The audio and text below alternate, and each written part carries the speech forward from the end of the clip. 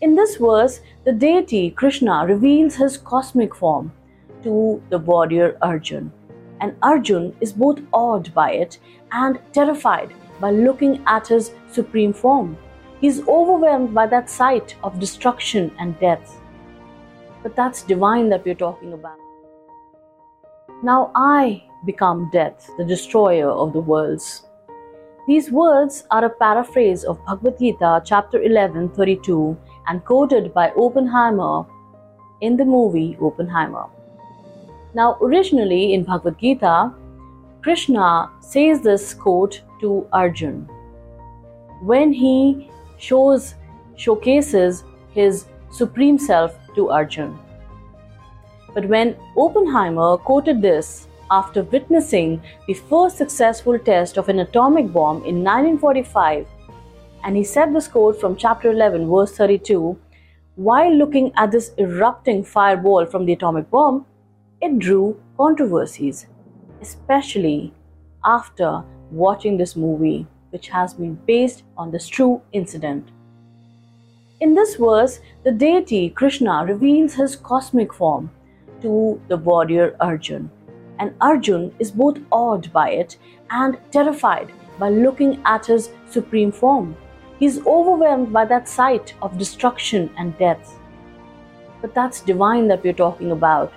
And when Oppenheimer claims to be symbolic of being divine, then it stirred up some emotions in many people. Hi, I'm Neeti Keswani, author of best-selling book Live Your Dreams, and your host for Luxury Unplugged podcast.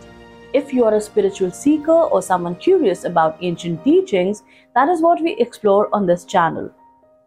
This is a unique opportunity for you to not only explore the profound wisdom of various scriptures, especially Bhagavad Gita, but also apply its timeless knowledge to your business endeavors.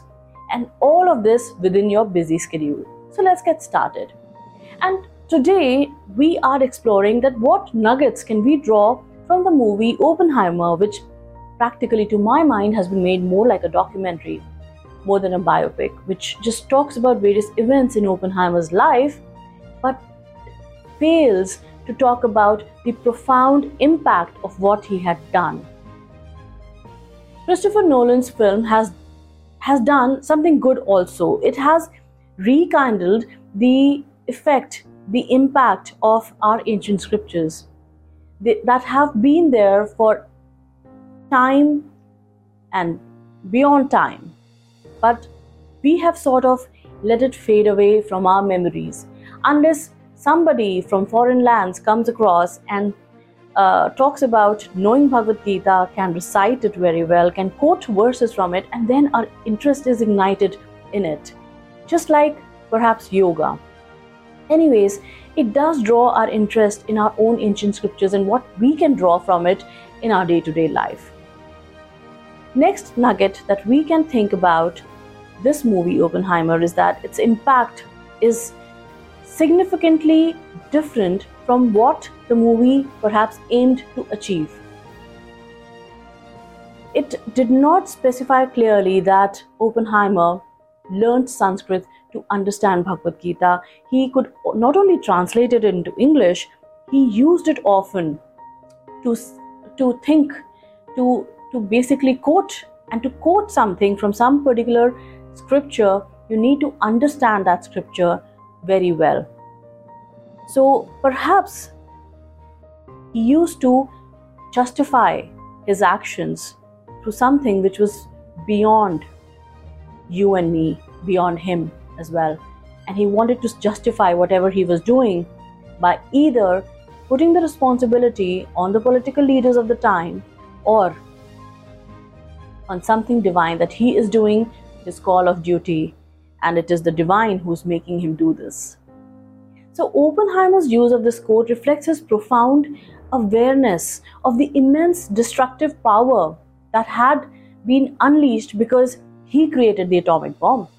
And by drawing a parallel between this devastation caused by the bomb and the imagery of destruction in Bhagavad Gita, he is acknowledging the moral and ethical implications of his work and the grave consequences of the nuclear weaponry of the time, but he sort of sweeps it all under the rug by thinking about his work as call of duty and making it sort of being the responsibility of the political leaders of the time. He talks about his reflection of the potential for both creation and destruction inherent in the human endeavors, but at the same time, he did not want to take the responsibility of the impact that he was creating. And he did cause massive destruction. Aside from the arguments around this particular movie and Oppenheimer's work and Bhagavad Gita, this is actually a chance to think about something really important to all of us in our day-to-day lives. You see, when atomic bombs drop on cities like Hiroshima and Nagasaki and cause deaths in numbers which are beyond hundreds of thousands, and it causes terrible consequences for those who survive, it is a food for thought for all of us to proclaim our social responsibility for our actions.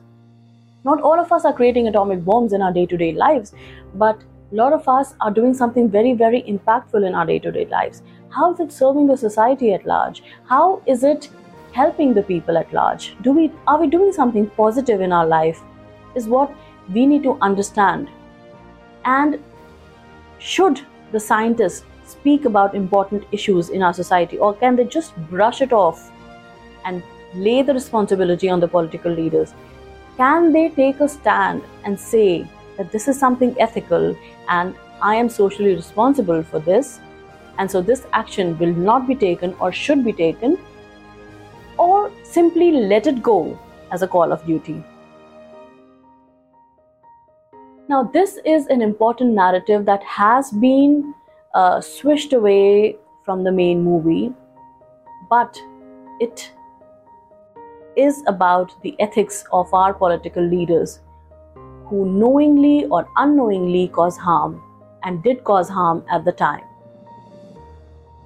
Lastly, his use of quote from Bhagavad Gita reflects his introspection on the consequences of his work.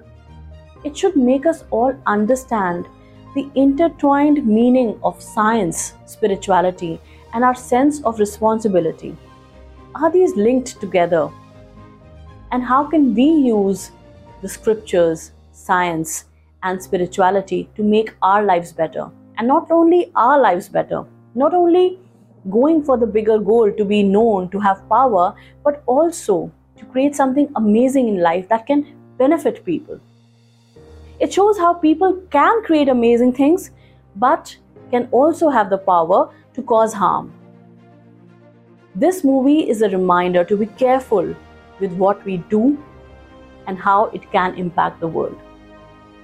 Should we be wielding the luxury of power that comes with great responsibility, or let it all sweep under the rug by misquoting it from our scriptures, blaming it on some or the other person? I leave you with this food for thought. If you like this video, then like, subscribe, and keep coming back for more videos.